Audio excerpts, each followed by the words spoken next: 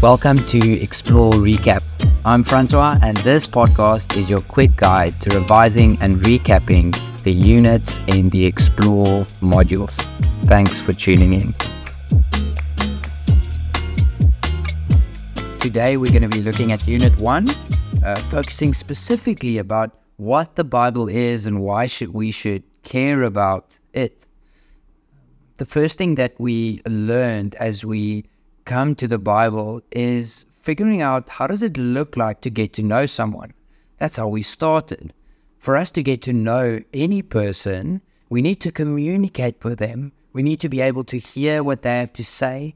We can watch them from a distance and we can see their actions. But it is only when they start to speak to us that we come to understand who they are, what they like, and build that relationship. And in the same way, that's the question we have to ask when it comes to God. How is it possible for us to know God at all? And here we looked at two different ways in which God has revealed himself to us. On the one hand, we have what we call general revelation. And this is the way in which God speaks to us through creation, through science, through the social sciences. For instance, in Psalm 19, verse 1-4, we read, "The heavens declare the glory of God, the skies proclaim the work of his hands. Day after day they pour forth speech, night after night they reveal knowledge." And so here we see God reveals himself to us through nature in a general way. We can learn about his power and his invisible attributes as we read about in Romans 1. But the problem with general revelation is that it's not able to teach us about salvation. General revelation does not teach us that we are sinners in need of a Savior. General revelation does not teach us that Christ is the one who came to save the lost. And so not only do we need general revelation, we also need special revelation. And that is how God communicates with his people in a special way. He did so in the Old Testament through many different ways, through the prophets. He spoke to Adam and Eve. He spoke to Moses. He wrote down some things on stones, if we think about in the Exodus with the tablets, the 10 Commandments. When the prophets spoke, they spoke with the very authority of God when they delivered these prophecies. And so God had various ways through which he spoke in the Old Testament and spoke in a way that humans could understand.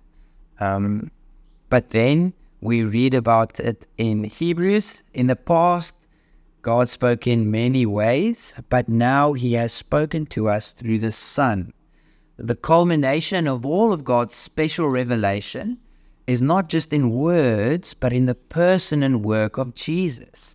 Colossians 1:15 reads, "The Son is the image of the invisible God, the firstborn over all of creation." And so God has, in a very special way, revealed himself through his Son, Jesus, who is God, who became a man, to reveal to us who he is, to reveal his character to us. But then the problem is that we are so far from Jesus. Jesus lived 2,000 years ago. And so what do we do to bridge that gap? And that is why we have the scriptures. The scriptures, especially the New Testament, are there to record who Jesus was, what he did, and link us in the 21st century with the person and work of Jesus. 2 Timothy 3, verse 15-17 reads how these scriptures work. It speaks about Timothy and says how from infancy you have known the Holy Scriptures. These scriptures are able to make you wise for salvation through faith in Christ Jesus.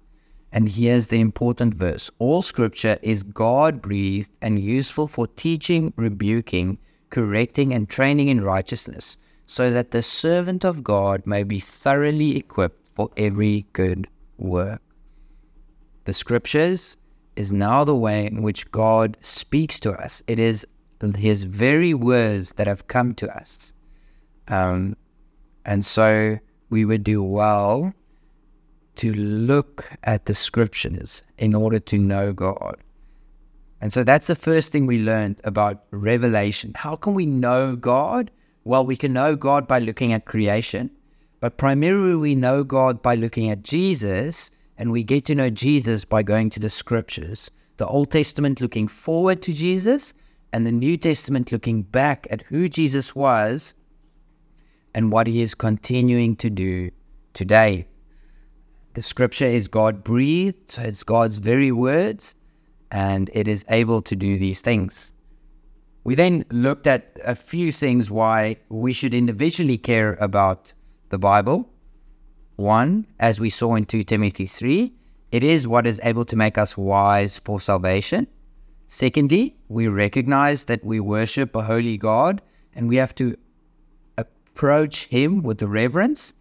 And so if God has spoken, it is only right for us as His children to approach Him in the way that He asks. And so we want to worship God with our whole lives, and so we want to sit under His lordship, and the way in which He exercises His lordship over us is through His word and His Spirit. And then thirdly, how will we discern false teaching if we do not know what true or sound doctrine is? And so as we read in John 4, verse 1, He encourages the believers, do not believe every spirit, everything that is said, but test the spirit to see whether they are from God, because many false prophets have gone out into the world. The world is filled with false teaching that will approach us, and we as Christians need to know the Bible, know what is sound doctrine, so that we can stand against false teaching and not be deceived by it. Then, a few things that we quickly looked at are the characteristics of the Bible. It is inerrant, it is unified, it is God's message to all nations, it is inspired, and it's canonical. You can read in the book to find out a bit more about that. And then the second half of our time together, we focused on a few questions we have about the Bible. Is the Bible one book, or does it consist of many books? Was the Bible written by God or by human beings? And so these two questions kind of go together, and we recognize that yes, the Bible is one great book, but it consists of 66 smaller books. There's this paradox, it's both. It's one book, but it also consists of the smaller books. And the reason why that makes sense is because with the second question, was the Bible written by God or by humans? Of course, the Bible was written by humans, but these humans were inspired by the Spirit to write down what they wrote. And so we read a very important text, 2 Peter 1, verse 20 to 21, that says, above all, you must understand that no prophecy of Scripture came about by the prophet's own interpretation of things. For prophecy never had its origin in the human will, but prophets, though human, spoke from God as they were carried along by the Holy Spirit. And so, the Bible is God's message. He is the author of Scripture through the Spirit, but it comes to us through human authors who were inspired by the Holy Spirit. And so it's a both and. It is God's Bible, God's message to us through human authors who were inspired. The third question just looked at when the Bible was written. Just quickly, the Bible was most likely written from 1500 BC all the way to the end of the New Testament. That's around the end of the first century. So over a span of 1600 years, the Bible was written. The Bible is divided into two sections, the Old and the New Testament. And these are most clearly delineated by before Jesus arrived and after Jesus had arrived. So it's helpful to have that separation, but there's also a danger. When we separate it too far apart, we kind of think there are two different gods, the God of the Old Testament and the God of the New Testament. But what we really want to do with our time together in this module, Explore the Bible, is to see how the Old and the New Testament fit together to tell one story, the story of God's plan of salvation that was fulfilled in Jesus and will come to its completion in the new heavens and the new earth. The last question is about which language the Bible was written. And there we have in the Old Testament, most of it is in Hebrew. In the New Testament, it is in Greek, and there's some Aramaic in the Old Testament as well. And so these three languages were used by the authors. And so in summary, we see that the Bible contains 39 books in the Old Testament, 27 in the New. It uses a wide variety of literary material, narratives, law, ritual instructions, poetry, songs, sermons, prophecies, wisdom sayings, parables, letters, genealogies, so much. It was collected and written and collected over 1,600 years, written in 3 different languages. But despite all of this, there is an amazing development of a common theme and an overall unity to the Bible and its message. And so that is just a little bit of background to the Bible. After we looked at just these interesting things about the Bible, we then moved on to think through what does this then mean for interpreting the Bible. And so I wanted us to look at what's the difference between exegesis and eisegesis. These are big words that gets used in theology, but they have simple meanings. Eisegesis comes from the Greek. Eis means into, and there's where we read meaning into the text. And exegesis, what we want to do, is where we get meaning out of the text.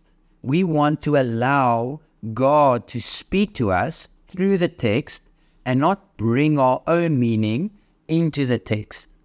Here's a quote for us. The task of exegesis is simply one of good reading, to allow a passage to say everything it has to say without reading into it something it doesn't say. In other words, you are trying to understand what a particular text means. Okay? So that's our goal that we want to do over the next semester as we study God's Word together. We want to do exegesis, where we allow the text to speak for itself and not read into the text whatever we want to. A few of the ways in which we do this is by following a few principles for interpretation. The first principle is recognizing the holiness of God's Word, that God has chosen His Word to communicate with us. And so the Bible is where we go for our ultimate authority. Although other books and other resources may be helpful in understanding things, the Bible is the only one that has been, the only source of truth that is authoritatively true all the time. And so we go to the Bible because it is set apart, it is holy. Secondly, we approach the Bible with humility, prayer, and ready to obey. God is the author of Scripture through His Spirit, and so it's only right for us to ask God to use His Spirit to open our eyes so that we can see what He says through His Word. And then, very importantly, ask that He opens our hearts and makes our hearts soft so that we not only believe what He says, but are willing to submit under what He says and obey what He commands of us. Thirdly, we want to seek out the plain meaning of the text, which just simply means we don't want to look for all the hidden meanings and figure out what's the hidden meaning behind the text. Rather, we recognize that God used ordinary people to write in their own language to ordinary people as well. And so we want to get to what they were trying to communicate to the original audience. So we seek the plain meaning of the text. Fourthly, we want to see the text in its own context. And so we don't want to take verses out of context and assign meaning to them without considering their context within the book that they are found in. And so that is important. We have literary context, which is all about the section of scripture we're looking at within the book that it finds itself. Then we have the historical context, which looks at what is the situational context of the people who the original audience is. And so, for instance, when we read 1 and 2 Samuel, it's good for us to think, who are the Israelites? What are the promises that God has already made for them in the rest of the Bible? What are some of the political pressures that they are experiencing, both within Israel, but also from without? Who are the nations that are looking to fight with them? Who are the superpowers, and so on? Lastly, we want to understand Scripture through harmony. We want to recognize that all parts of the Bible are part of one story, and so our understanding of one section should be in harmony with the whole of God's message. So we don't want to just focus on the New Testament and divorce it from the rest of Scripture. We want to say, how does what we have learned here influence how we understand the whole Bible, and vice versa? So that's pretty much what we did for Unit 1 in Explore the Bible. I'm really excited to see you in 2 weeks' time as we look at Unit 2, Genesis 1 to 11, Creation and Fall. That's all from my side. Grace and peace. Cheers.